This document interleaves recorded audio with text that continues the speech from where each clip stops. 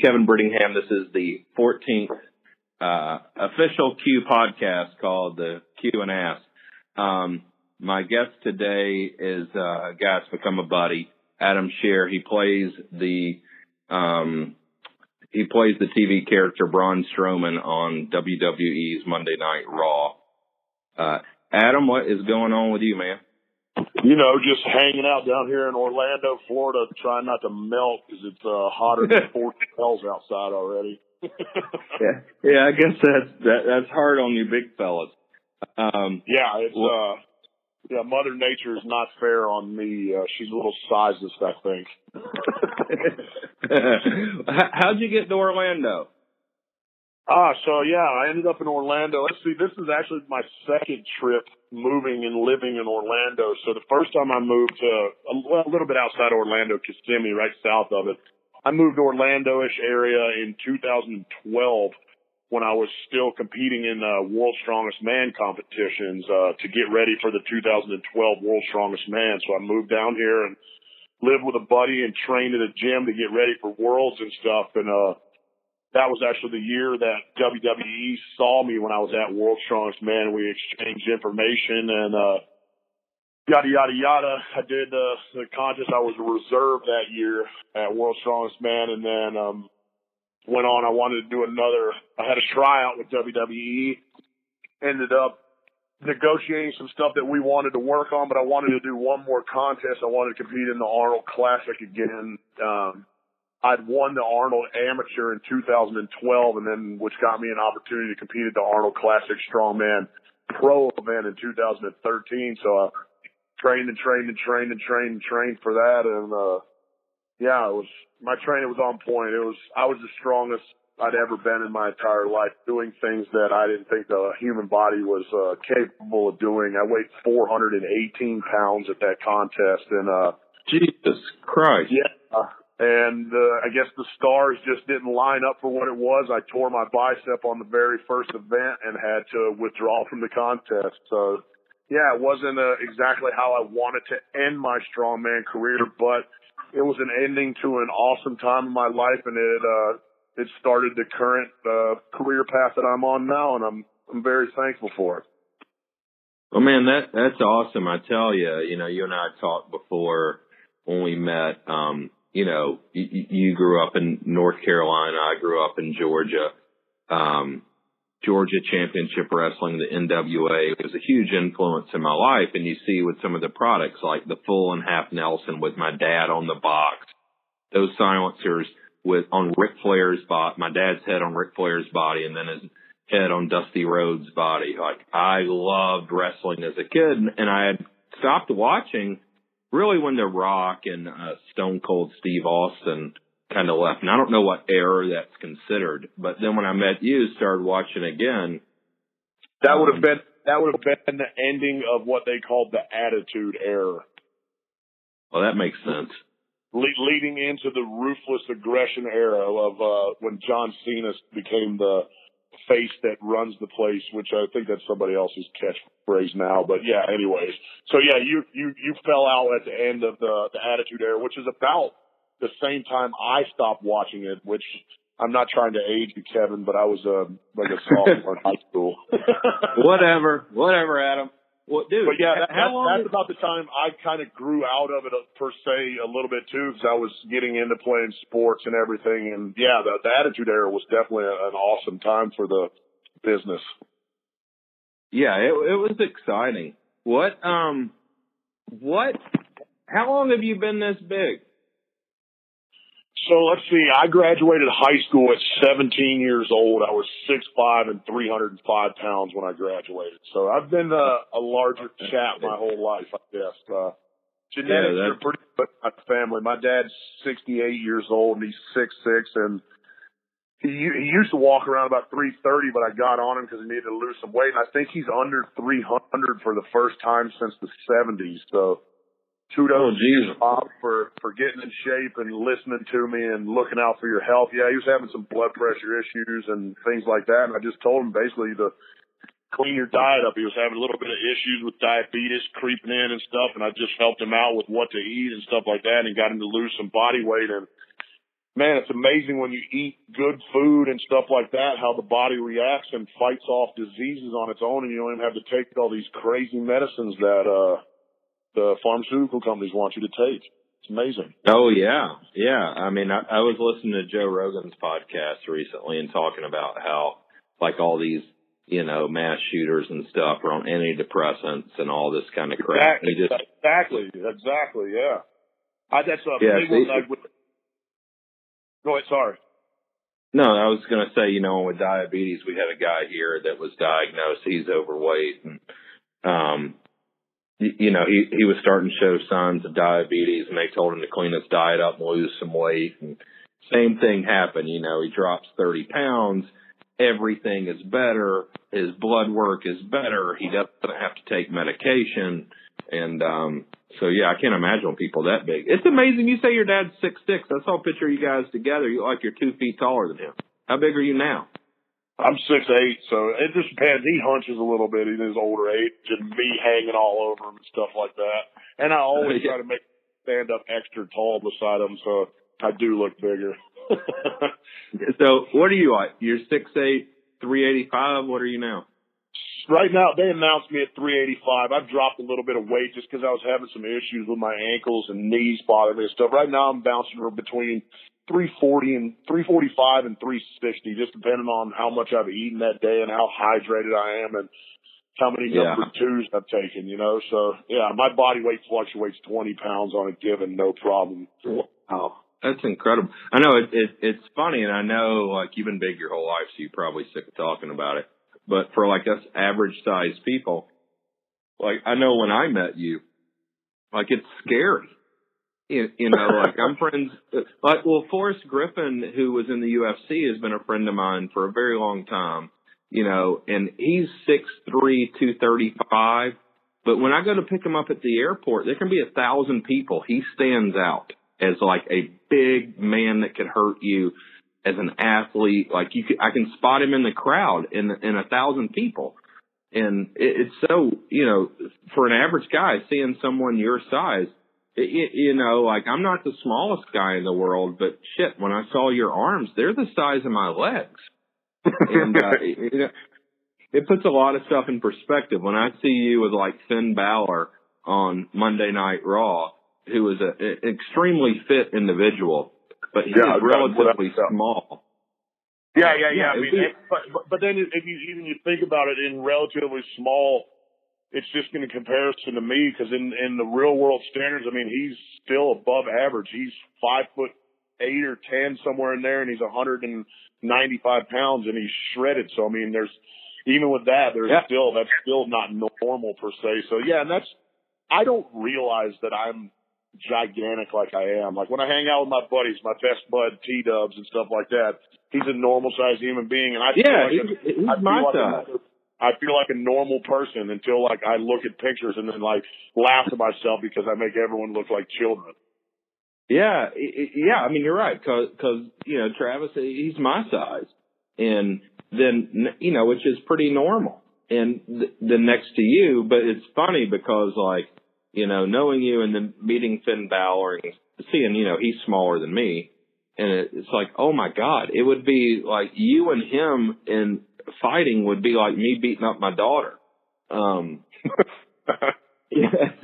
But anyway, yeah, so it's been cool to me to meet you, to see you guys getting the guns, and you being in Florida now getting into pig hunting. You came and built a fix and a honey badger.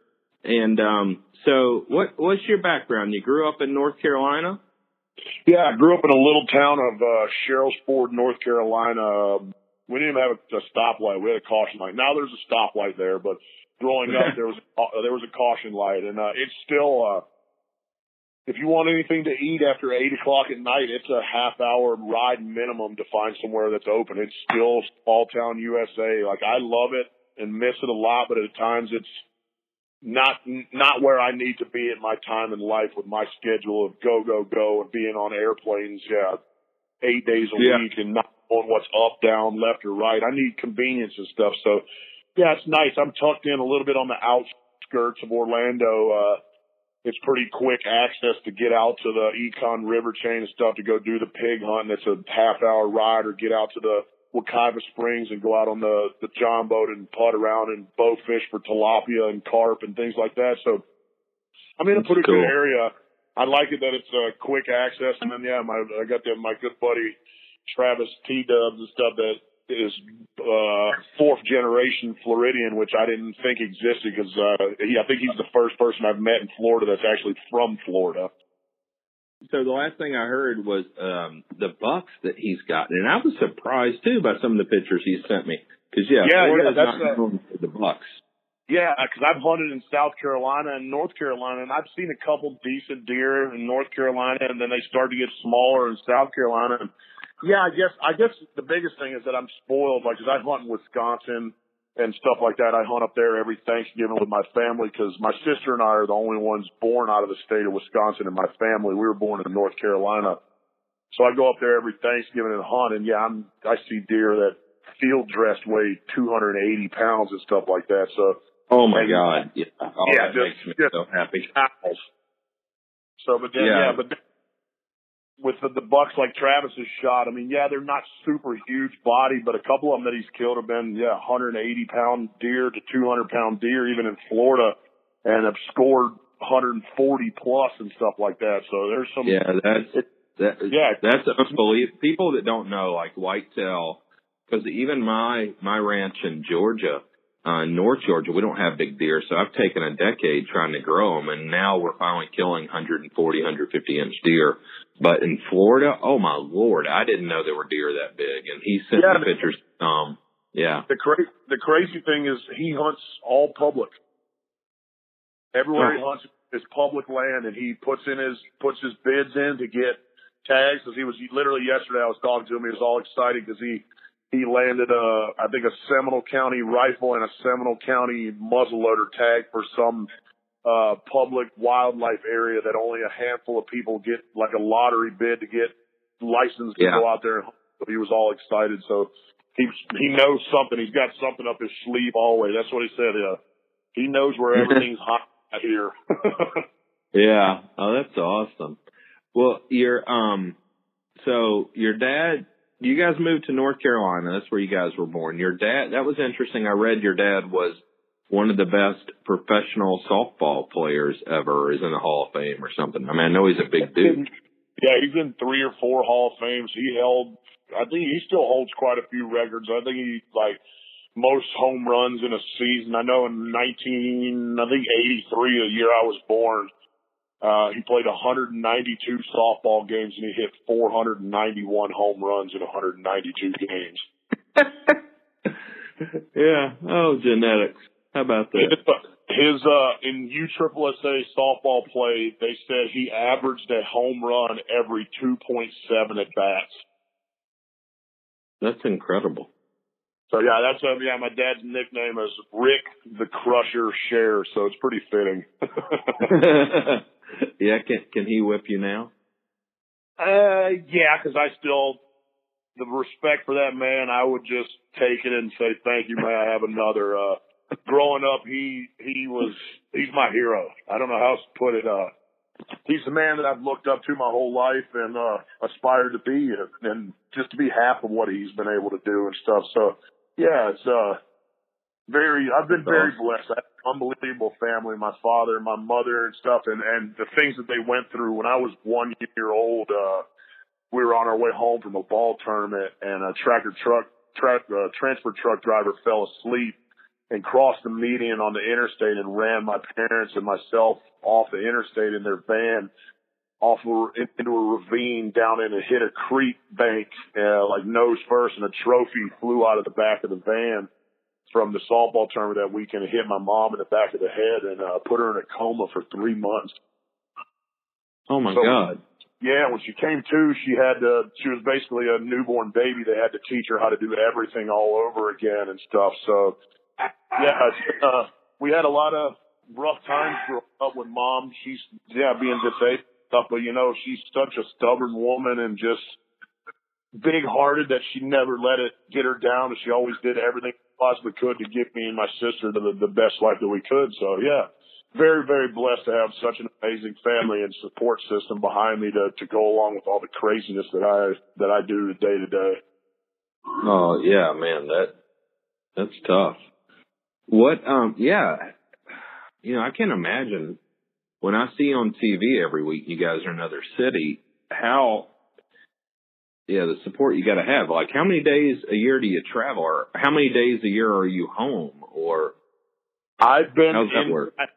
So was coming off of WrestleMania, and we did a tour in South Africa. Then we did the big Royal Rumble in Saudi Arabia. Then we had a tour in Europe that was 2 weeks long. I've spent 13 days in my house since April 1st. Oh, Jesus. Yeah. So we're pretty busy. Yeah.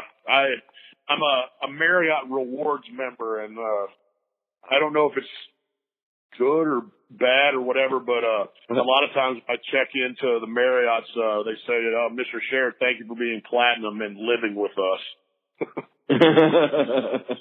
That's what, like, I remember, I know that you're a huge, huge fan of Arn Anderson and stuff like that, and Arn's a huge role model to me and a man that I look to a lot at work because he's still behind the scenes and stuff with WWE, and talking about the Marriott thing. I was sitting down talking to him one day, and he has been a Marriott Rewards member since 1983, he was telling me, and since 1983 he spent 7.5 years of his life in a Marriott hotel. Oh my God. I know it was funny. That showed you the grind of this. Yeah, all the guys ending up with freaking alcoholism and drug problems back in the day because of the travel and the pain, and people saying, wrestling's fake, which is funny to me. The idea of fake, and seeing, particularly someone your size, either hitting the floor or throwing guys, fucking 30 feet in the air. You're gonna develop a lot of injuries, and you guys never stop working. Like with traditional sports or something where there are seasons, you're on the road. I guess, do you ever get a break? Because to me, I just think hunting season. Like, I wouldn't want to be a pro wrestler because hunting season, like I'm on the road every week. It gets a little homesick. Would probably be the word to use. You just get to missing the everyday ins and outs of life that for 29 years I was accustomed to doing things every day. And then all of a sudden it's completely different. But I've really, really grown to love the process of all this and the behind the scenes and everything that it really takes, because it really makes me appreciate it even more, because like I'm one of those guys, like I don't want anything in life to be easy, because when stuff's easy and people hand you things, a lot of times you take it for granted. And everybody would do it. You wouldn't be special if it were easy. Yeah. I had a tough love growing up. The biggest thing, and that's one of the things like I take back and remember the most, is like you can have anything you want in life, but you're going to have to go out there and you're going to have to work your ass off for it, and you're going to get it. That's what my dad said. If you really want something bad enough, you'll make it happen. It's like what's the old poem or whatever, talking about the man in the seas, like. Until you're drowning and you realize how bad you want that breath of air, you have to make your goals in life like air. You have to realize, like, this is the only way that I can live is to get that gasp of air, or I'm going to drown. So yeah, that's been my whole look of anything. Like with everything, the strongman, I came up from nothing and made a name for myself in that. Like literally watching YouTube videos of the best guys in the world and mimicking what they were doing. And I worked at a garage for 11 years, and while I was doing the strongman, I used to go out back after work with a welder and scrap metal that we had laying around, and I would make as close to I could looking the apparatuses that I had to use in the contest and stuff like that. So that's the biggest thing, and all that, the whole process of all of what it goes into being a WWE superstar. Like even my close friends and family, like just until now, don't realize how much of a commitment this really is. And it's not a job, it's a lifestyle. You have to be willing to live like this because it's a sacrifice. I've sacrificed having a normal job, losing friends and loved ones to pursue this dream because it's amazing. It's given me an opportunity to do things for my family that I would have never been able to do. It's given me opportunities to voice myself and my opinions on life and trying to help other people around the entire world. It's given me an opportunity to meet great human beings, become friends with them like yourself. So the whole process of everything I really enjoyed. As hard as it gets at times, it's so rewarding to have a mother tweet out to me, "Thank you so much for high-fiving my son at the show on the way out. It means so much to him. He idolizes you. He talks about you all the time, and he's going to remember it for the rest of his life." That's what it's about. Like, if everyone in life would just take a step back and realize how influential and what little things they can do for other people, that makes everything in this world work so much better. And people are so losing sight of that, and I hate it. And I blame it on social media. Social media is a platform for people to look at and go, "Oh, why don't I have that? Why isn't my life like that? I should be able to have that. I should do that." And it's sickening instead of people going, "Oh, fuck. Susie's going to do this, man. I'd really like to do that. What can I do to better myself to achieve this goal?" Instead of going, "What can someone do for me to achieve this goal?" Yeah. Well, I mean, that's deep. That, it's cool when you. Yeah. Sorry if I got too deep. No, I'm really, really big on that about how social media is such an amazing platform for reaching out and touching people's lives, but people use it for such an awful tool. Yeah. I mean, I will say I meet, a lot of people through this company so far, like celebrity, whatever, but, your attitude is really infectious and it's genuine, and the way you've been with my kids and my family. And I tell you the other day, like, I FaceTimed you when I was at my daughter's birthday. Like, I could have done it probably with Donald Trump Jr. or any other number of people. To her, to like FaceTime you tell her happy birthday in front of her friends. And they could tell, like, it's genuine, like you love kids, like you're a good dude. It wasn't contrived. I don't know. I mean, I think you were sitting at a red light in your car anyway. But, yeah, it's so cool. And to see you, when we saw you a wrestling match and, the way you are with kids and just the performance and understanding, when you introduced yourself to me, it was, I'm Adam, I play a character on TV. Just your whole attitude to that. I mean, I don't know. For me, it's easy to tell. I would say, for instance, living in New England now, that it's easy to tell you're born in the South. That's just I mean, you're right. It's a wonderful way to be. I view it here, even with our little company. It's so funny now that, like, for instance, you came and built a rifle, and I always put it on social media, and we let people come and build guns, and people will say, "Well, how much would that cost me not being a celebrity?" And it's like, well, yeah, he's on TV, he got to come build his gun, but you build it. If you purchased a gun from us and it's on back order, you can come and build it. It doesn't cost you any more money. And, that's what I find it's so satisfying for us internally with this company. We've got a lot of good people. It doesn't cost you anything to be a decent person and to make someone's life better. Exactly. Oh my God. Yeah, you hit the nail on the head. It really doesn't. Like, it enriches your life. It doesn't cost you anything. It enriches your life. Doesn't cost. Yeah, it's literally how far like a compliment goes. Like, so you think about it, like a woman spends all day long getting ready to go out, does her hair and this and that, and just a kind, strange act of kindness, of gesture, going, "Wow, your hair looks really nice today." Like, that goes so far, and people are losing such sight of that, of how much just like little things mean to people. Because at the end of the day, everyone wants to be noticed. Every human being. Everyone wants to be noticed, and that's what's so sad with all this crazy stuff that's going on in the country. And that what I wholeheartedly believe is it's all a cry out for attention. Is what it is, because what happens as soon as someone does these awful things, the media, the news, the internet, they go crazy talking about them. Then all of a sudden, they're relevant in this world where they thought that they don't mean anything.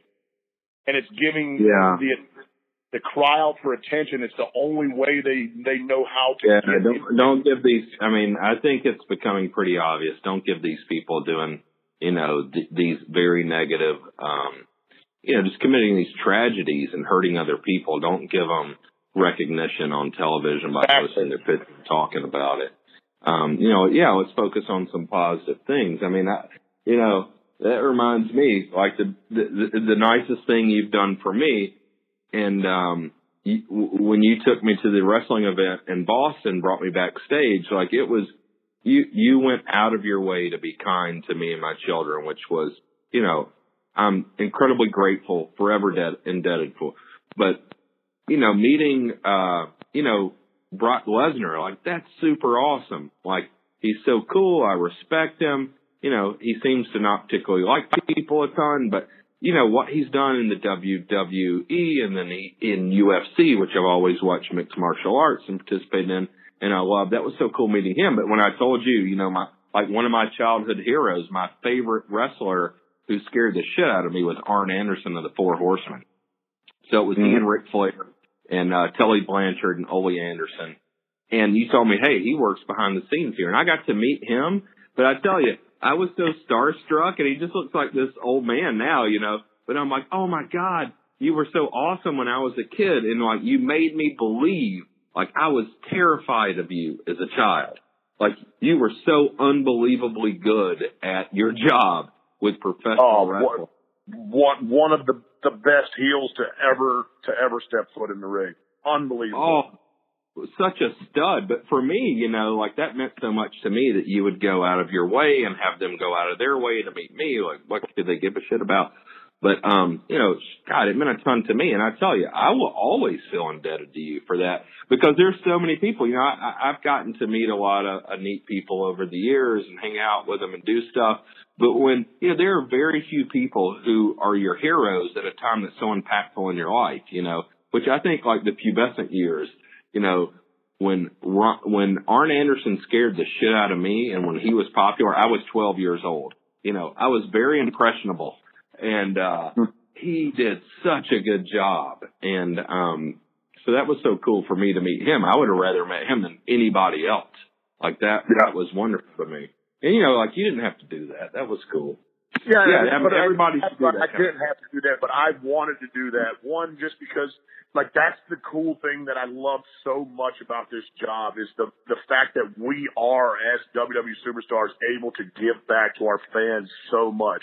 And yes, don't get me wrong, I'm grouchy and fans catch me at the airport and I'm an asshole, and I apologize, but it's just, I can't make everyone in this world happy. I really try my best to go out of my way to show my fans how much I appreciate them and thank them so much because it's true. Without my fans, I would be nothing. And you have no job. Yeah, that's the awesome thing about WWE is that we do so much for our fans and for communities and things like that to give back. And with all the Be a Star things to help against bullying and the Make-A-Wishes and just, it really isn't, I'm living a dream. I am a redneck with the coolest damn job in the world. Yeah. Oh, it's so cool that you have that attitude and it's so genuine and people that don't know you. I mean, it is. It is so great. You're in a position to make an impact on people. And, it's different. For me, I get to be an asshole whenever I want because, my product is not me. My product, is what we produce and sell. Your product is you, and you guys get the money by ticket sales and commercials. To me, nobody has to like me.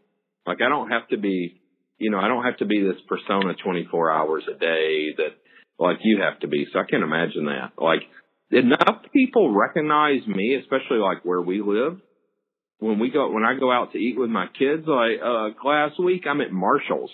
I took my girls, they were looking for, I don't even know, who knows. I have two, 11, 13-year-old daughters and they wanted something. Asked me to take them at Marshall's. And like a kid recognized me in there from social media who grew up playing Call of Duty, loved the Honey Badger, follows us. And then to him, I'm like the coolest guy in the world because he loves guns right now. You know, and it's like 8 o'clock at night.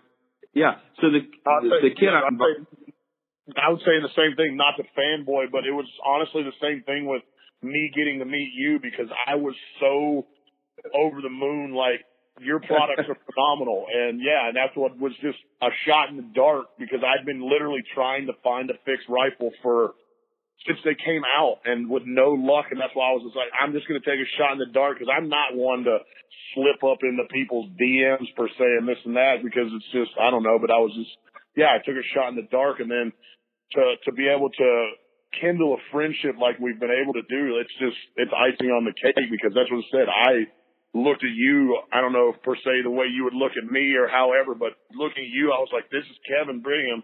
He designed the Honey Badger and the Fix. This is like stuff that I care about in my life and that I'm passionate about. And to be able to meet you was the same feeling. Oh man. Well, thank you. And it's so strange to hear because, you know, like in reality, day-to-day stuff here, I kind of feel like a peon. Like my job is to put the team together. But, you know, well, for me, it was like, well, I haven't watched WWE in a while. But, you know, I get messages like yours probably once a week, couple times a month at least from people. But the way you presented yourself was, hi, you know, here's my name. Here's a character I play on TV. I'm really into hunting and shooting.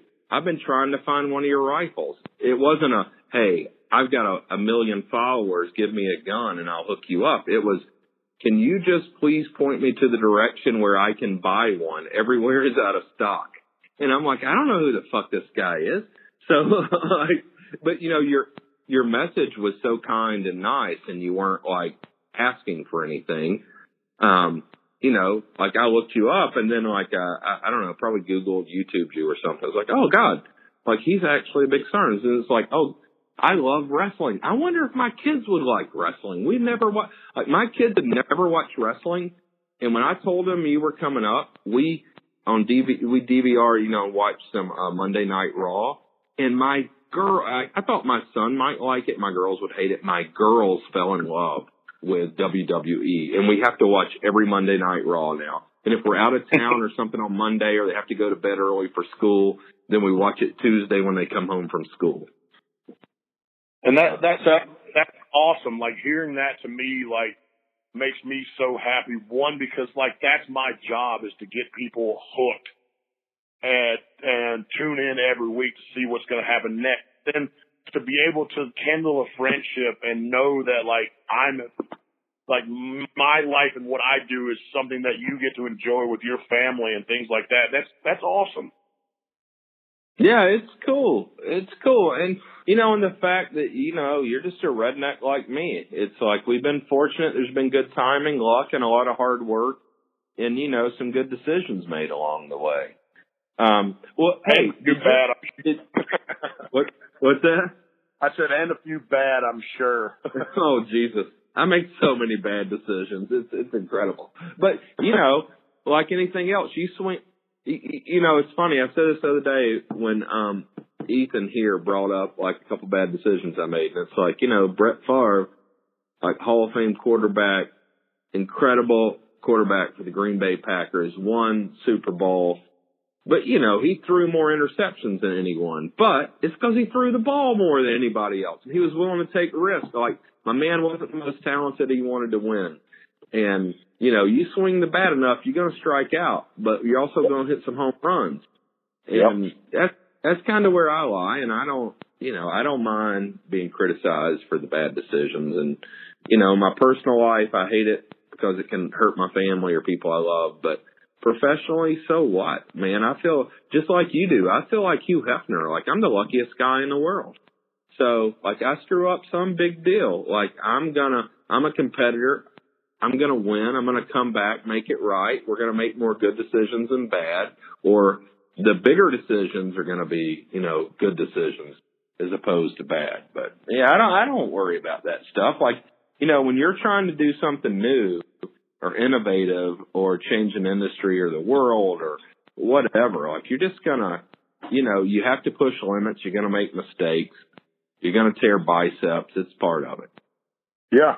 And the community's gonna scrutinize you the whole time until you show them that you just made the best thing since sliced bread, and then they all change and they're on your jock.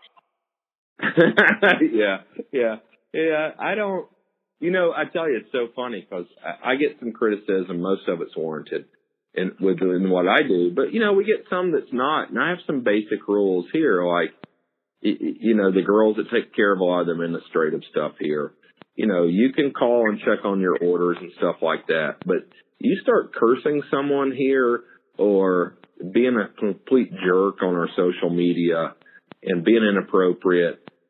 And this is like probably a character flaw of mine, but I get no greater joy than firing those people as customers, refunding their money and blocking them out of us, and they can never order from us again.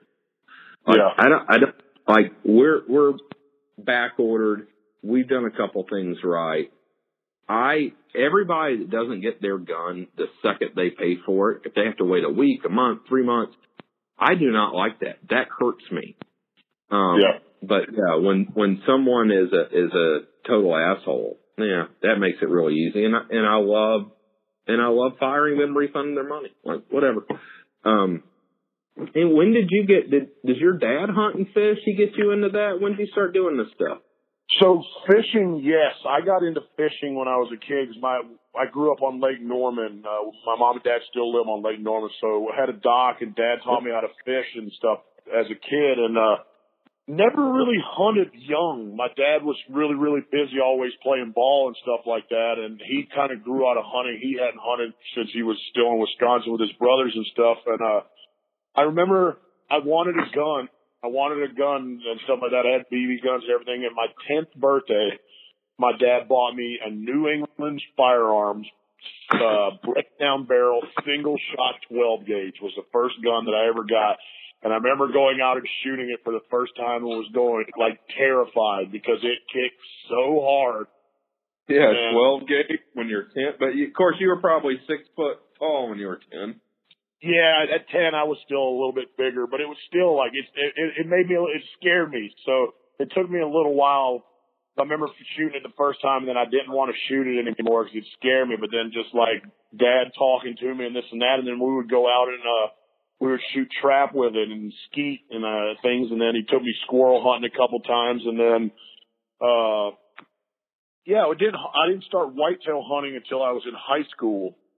Like a freshman, sophomore in high school, and just got to meet friends and things like that. And I ended up hunting the first time I went hunting on the property was with a buddy of mine, Chris Harvey, who played minor league baseball.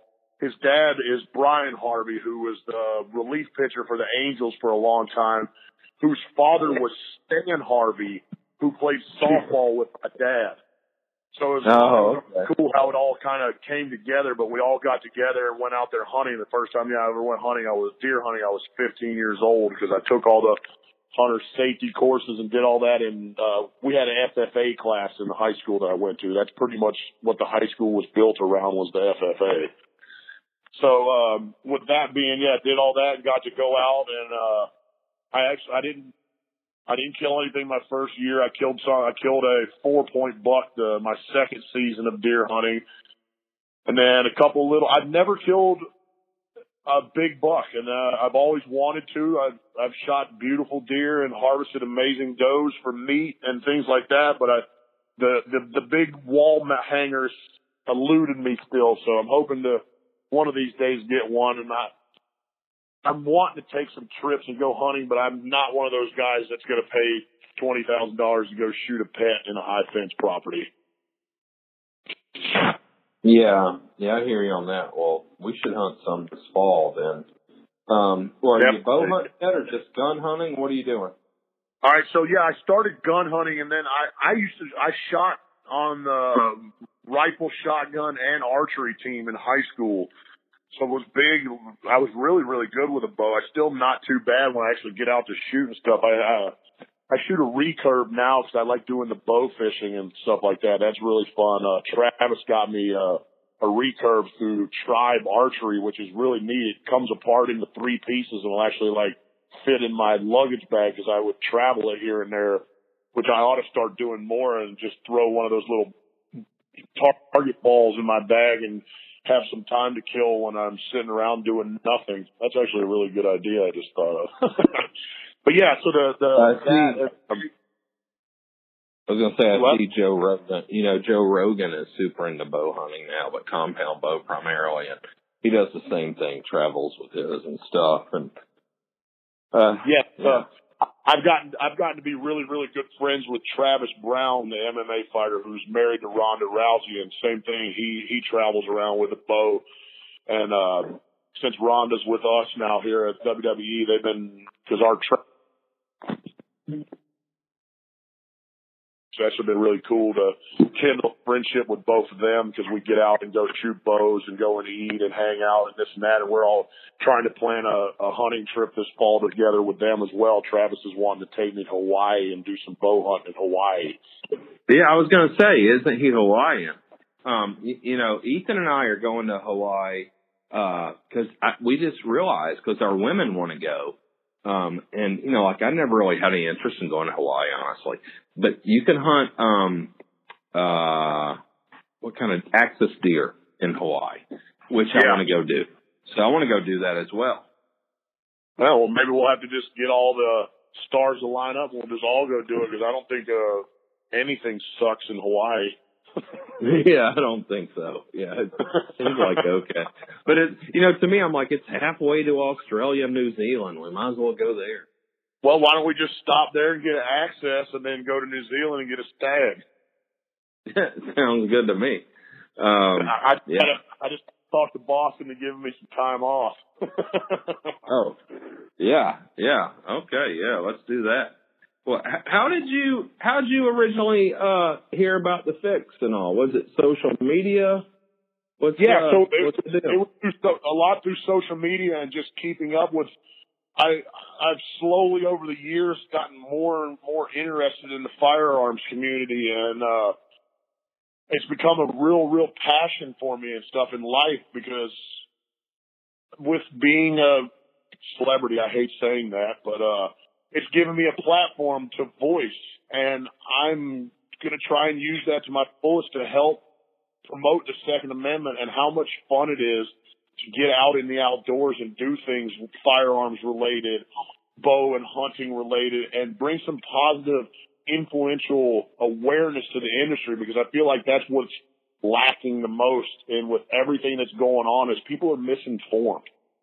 I think you're right. Yeah, you're right. And, you know, the Second Amendment's one thing and then hunting and all is another thing. And to me, I tell you, I started hunting about 10 years ago, and it's been so therapeutic for me, and I've heard other people hunting say it, like getting out in the outdoors and doing those sorts of things. And, you know, and then just the idea of everybody being so green and being vegan and worrying about organic shit and all now. Like, you know, for me at my ranch, you know, we're trying to grow big deer, and it's all free range. But, like, that's the most organic thing we can have. You literally can't put any protein source better in your body. There is nothing better than that. I mean, because we feed them protein and minerals, and we feed them some carbs in the winter. But, you know, they're not getting steroids. They're not getting any of this other stuff where animals at these, you know, these facilities where they breed animals and raise them and fatten them up just for processing. Yeah, and that's... You know, and I'm not super into that, but I do like the concept of it. And, you know, and I feed my family every year doing it. Yeah. But the thing is, too, people are always like, oh, hunting is so inhumane. If people only realized what the animals go through these huge processing production plants, the cows, the pigs, the chickens, they want to talk about inhumane when you're going out and you're educated shot on an animal that takes its life instantly. And then your family versus these things that are raised in captivity and beaten and all these processing places. It's so gross. Like if people saw I've like those slaughterhouses. Oh yeah, you would weigh you would weigh 215 pounds. I mean, oh my God, if you had to watch these slaughterhouse videos and eat that meat stuff, oh God, I've watched them, and it's appalling. It really is appalling that our government allows providers or companies to sell this stuff to us. How processed it is, and the foods that are so bacteria enriched that they have to be washed with ammonia, then re-dyed and re-flavored, and it's just like, how do you get away with that?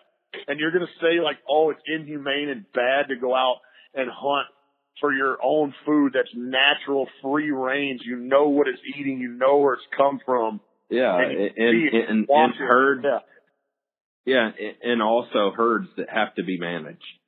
You know, like it has to be managed, and people don't realize that either. But we're probably preaching choir with this one. But yeah, exactly. Too, that's another thing that people don't realize. One, the herds have to be managed. Two, where do people think all the funds come from to help with World Wildlife Federation to keep these natural parks and reserves going? All that comes from the money that hunters pay in buying hunting licenses. That keeps everything going. That pays park rangers. That keeps the roads going. Sequoia National Forest. That keeps everything going. Like, it's such a huge system that they all lean on each other. And if you pull out that, the whole thing crumbles. Well, I tell you, it reminds me of the whole just anti-gun argument. Like when you make laws because some criminal shoots up a school, well, the only people that are going to follow your laws are criminals that are, the only people that are going to follow the laws are honest people who would never do that anyway. Criminals aren't going to follow your laws. It's the same thing with hunting. You know, like buying the licenses, all this. It's like people that are criminals and aren't going to buy licenses and are going to shoot, you know, animals out of season and stuff like that. You know, you can't make laws to regulate that. No, but they're regardless. Yeah. Well, that's cool. It was funny to me seeing you hold the fix for the first time. You make it look like a little miniature 22. The gun's small and lightweight already. But yeah, I think that and the Honey Badger are going to be some good hunting guns for you, especially, you know, the Honey Badger with it. I'm really looking forward to getting out and doing some thermal stuff. I picked up that FLIR scanner like you had suggested and was awesome. And then, just trying to figure out which one to put on that, the 300 Blackout Honey Badger that you sent and get out there. And can't see we can put some pork in the freezer. Oh man, the thermal is so great for pig hunting. Like you can see everything, nothing can hide from you. It makes it so much easier. Well, man, that's cool. Well, I think we're sending you some silencers. I'm pretty excited about that. I don't think you have any now, do you? I don't know. Travis has a couple, and Clark, my buddy that owns the gun shop, will bring some out and let us shoot when we go out pig hunting and stuff. But I don't personally own one of my own yet. Yeah. Well, that's changing. But, I mean, you've got to shoot with some before, though? Yes. I've shot with them before. Not a whole lot. I haven't a whole lot of experience with them. Just literally in the last 6 months, actually, have really been around suppressors and stuff like that. So I'm really looking forward to that. And I have sensitive hearing, so that's going to help me out a lot too with not having to wear plugs and muffs and everything over top of them and still cringing because the gun's going off. Oh yeah. You know, I think the sound hurts marksmanship more than the recoil, and especially someone your size, the recoil is not going to matter as quite as much. Recoil don't bother me a bit. It's anticipating the boom, knowing that it's going to ring my ears. Oh, it's terrible. But, you know, and then, too, like all of you hunting together out in the swamps and stuff there, being able to communicate is so great without having to wear earmuffs and worry about the shooting. So that's pretty exciting. So I'm hoping that helps you and enriches the experience a lot. Because I tell you, I love hunting. And one of my favorite things about hunting is, you know, it's an isolated time, whether it's, you know, me and Ethan or my buddy Ben or, you know, friends of mine that that we hunt together. It's just time we get to spend together, fellowship and stuff like that, or time with my children. You know, where we get to experience these things together, which are great. But it enriches the experience so much when you have the silencers. No one has to wear ear protection.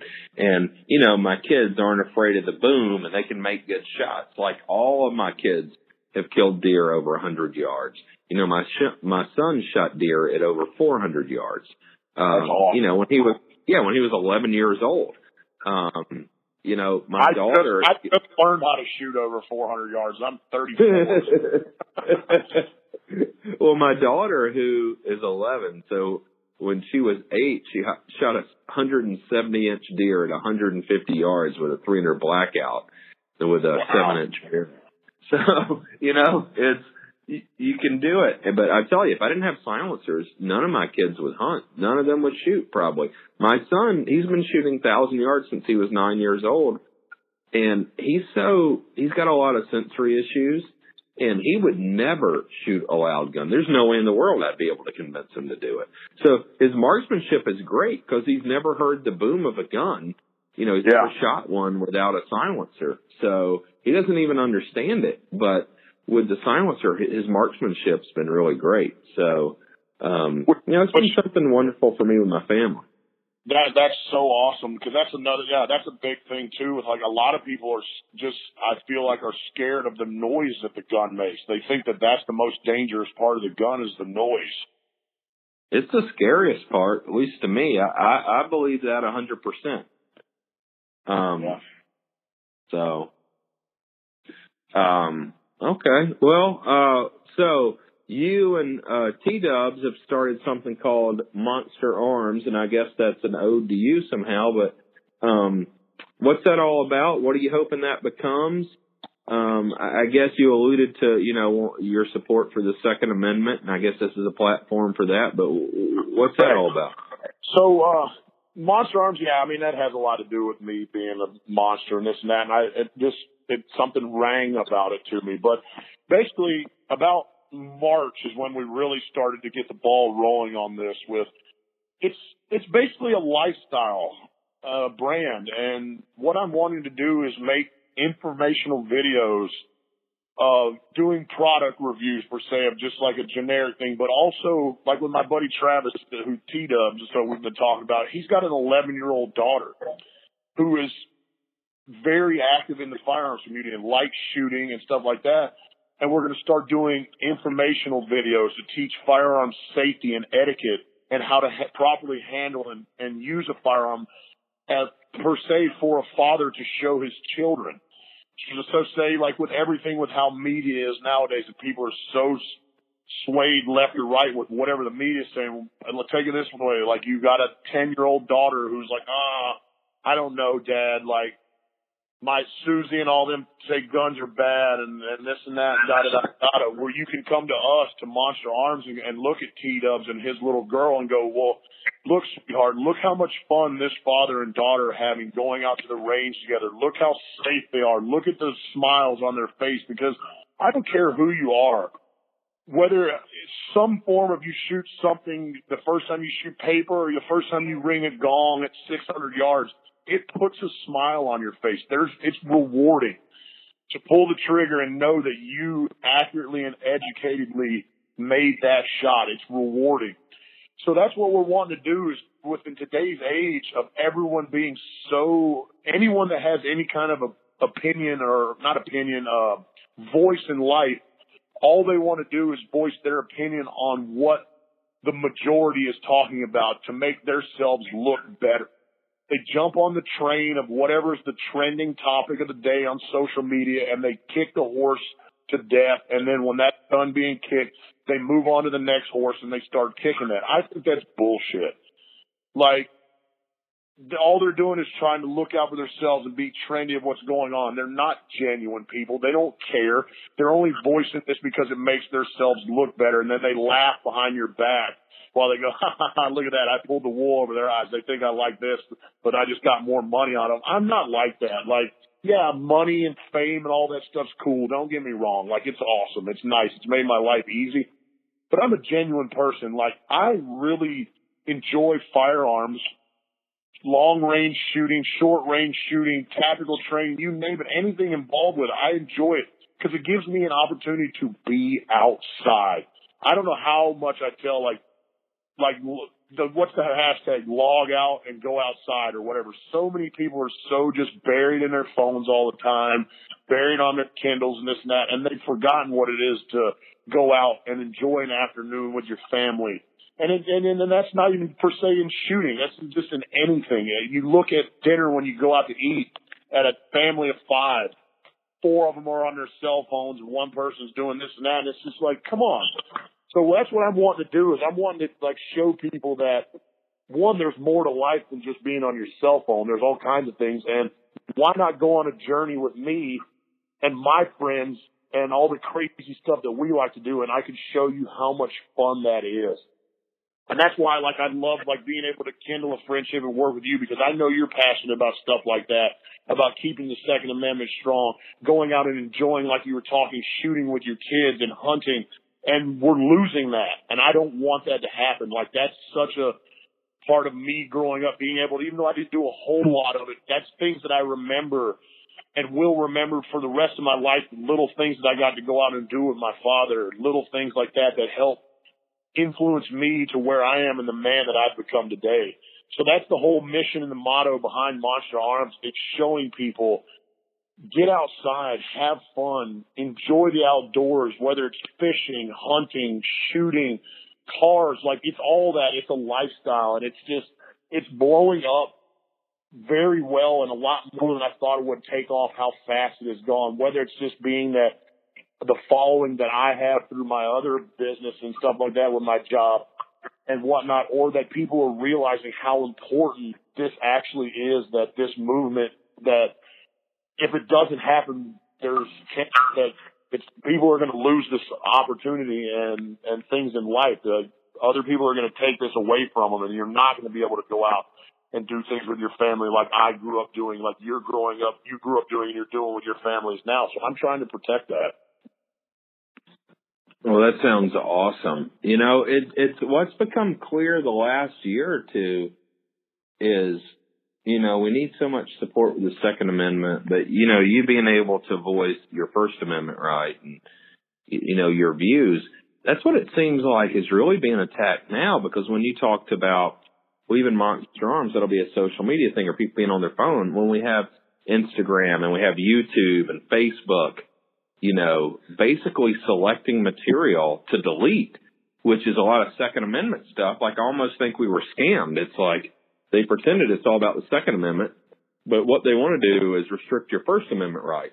Exactly.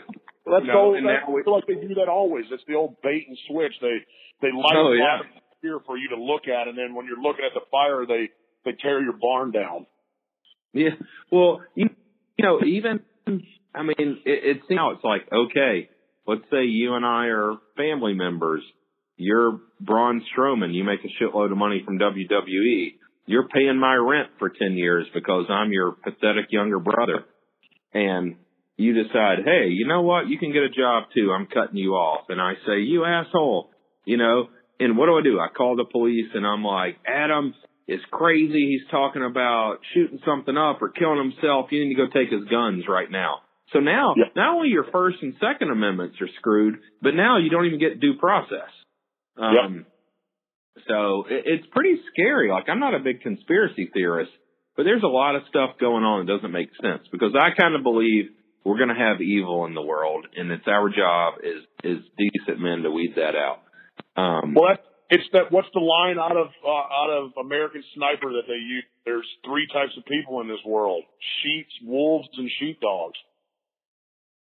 And it's true. Oh, yeah. It's so true. It really is true. Yeah, I mean, it's bad, and people want to think, oh, well, we're gonna ban guns because we have these crazy kids that are on antidepressants that go and shoot up their schools. You know, this is a really big country. I'm not sure we have a lot more of that than the rest of the world. Maybe we do. You know, but you know, things that are interesting with all that is, you know, somebody, you know, you talked about the truck driver fell asleep and, you know, hit you and your parents. And, you know, how many times a day is there a drunk driver that hits someone and kills them or disables them or causes them? More people die from vehicles than anything in the United States. And when do you ever hear anyone wanting to ban cars? You know, it's not a partisan issue. Yeah. So no one gives a shit about it. Or like with children, kids are not dying because of school shootings. You know, kids die from a lot of other things. But, you know, like swimming pools, for instance. Or like we were talking about the food that McDonald's is allowed to sell families. Like why a healthy salad costs $8, but a mechanically separated chicken patty sandwich costs $1? Come on. Yeah. Yeah. I guarantee McDonald's has, and I don't even like, this is even not a good analogy, but McDonald's has killed more children than school shootings ever. Yeah. Well, no doubt. It's sad to use as an analogy and like even joke about it, but it's so effing true that it blows my mind that people are so blind and they're sheep. I don't know how else to say it. They're sheep and they're following the leader of what Joe Blow says is right. And you know, oh, Joe Blow says it's right. Okay. Yeah, it's right. Instead of thinking for themselves, like, God, it's so sad. Yeah, it is sad. Well, overall, you know, it's been wonderful meeting you, getting to know you. I'm so happy for your success. And, you know, I just hope it continues and I hope you stay healthy. And I'm so happy for all of these experiences you get to have. And I look forward to hunting with you and, you know, shooting with you. And, man, you know, thanks for the work that you're voluntarily wanting to do with Monster Arms and helping to educate people, given that you got a big audience. It's important, you know, younger people who are watching wrestling who can, you know, become fans of yours and see the positive experiences you've had with the outdoors and firearms. And, yeah, I'm really appreciative for everything, and it's great talking to you, and I just wish you the best. Thank you so much, Kevin. That's what I mean, and the exact same for you. Like, I wish you the best in everything that you got going on, because you're kicking doors in, man, and you're not afraid to tell the world that you are, and I love that. Like, I love the term grabbing the brass ring. It's like, yeah, you don't give a shit. You're going to go out there and you're going to do it how you want to do it, and you're going to live your life your way. And so many people need to take a step back and realize that they have the opportunity to do that. We're all created equal. Everybody. We're all born the exact same way, and we're all going to die the exact same way.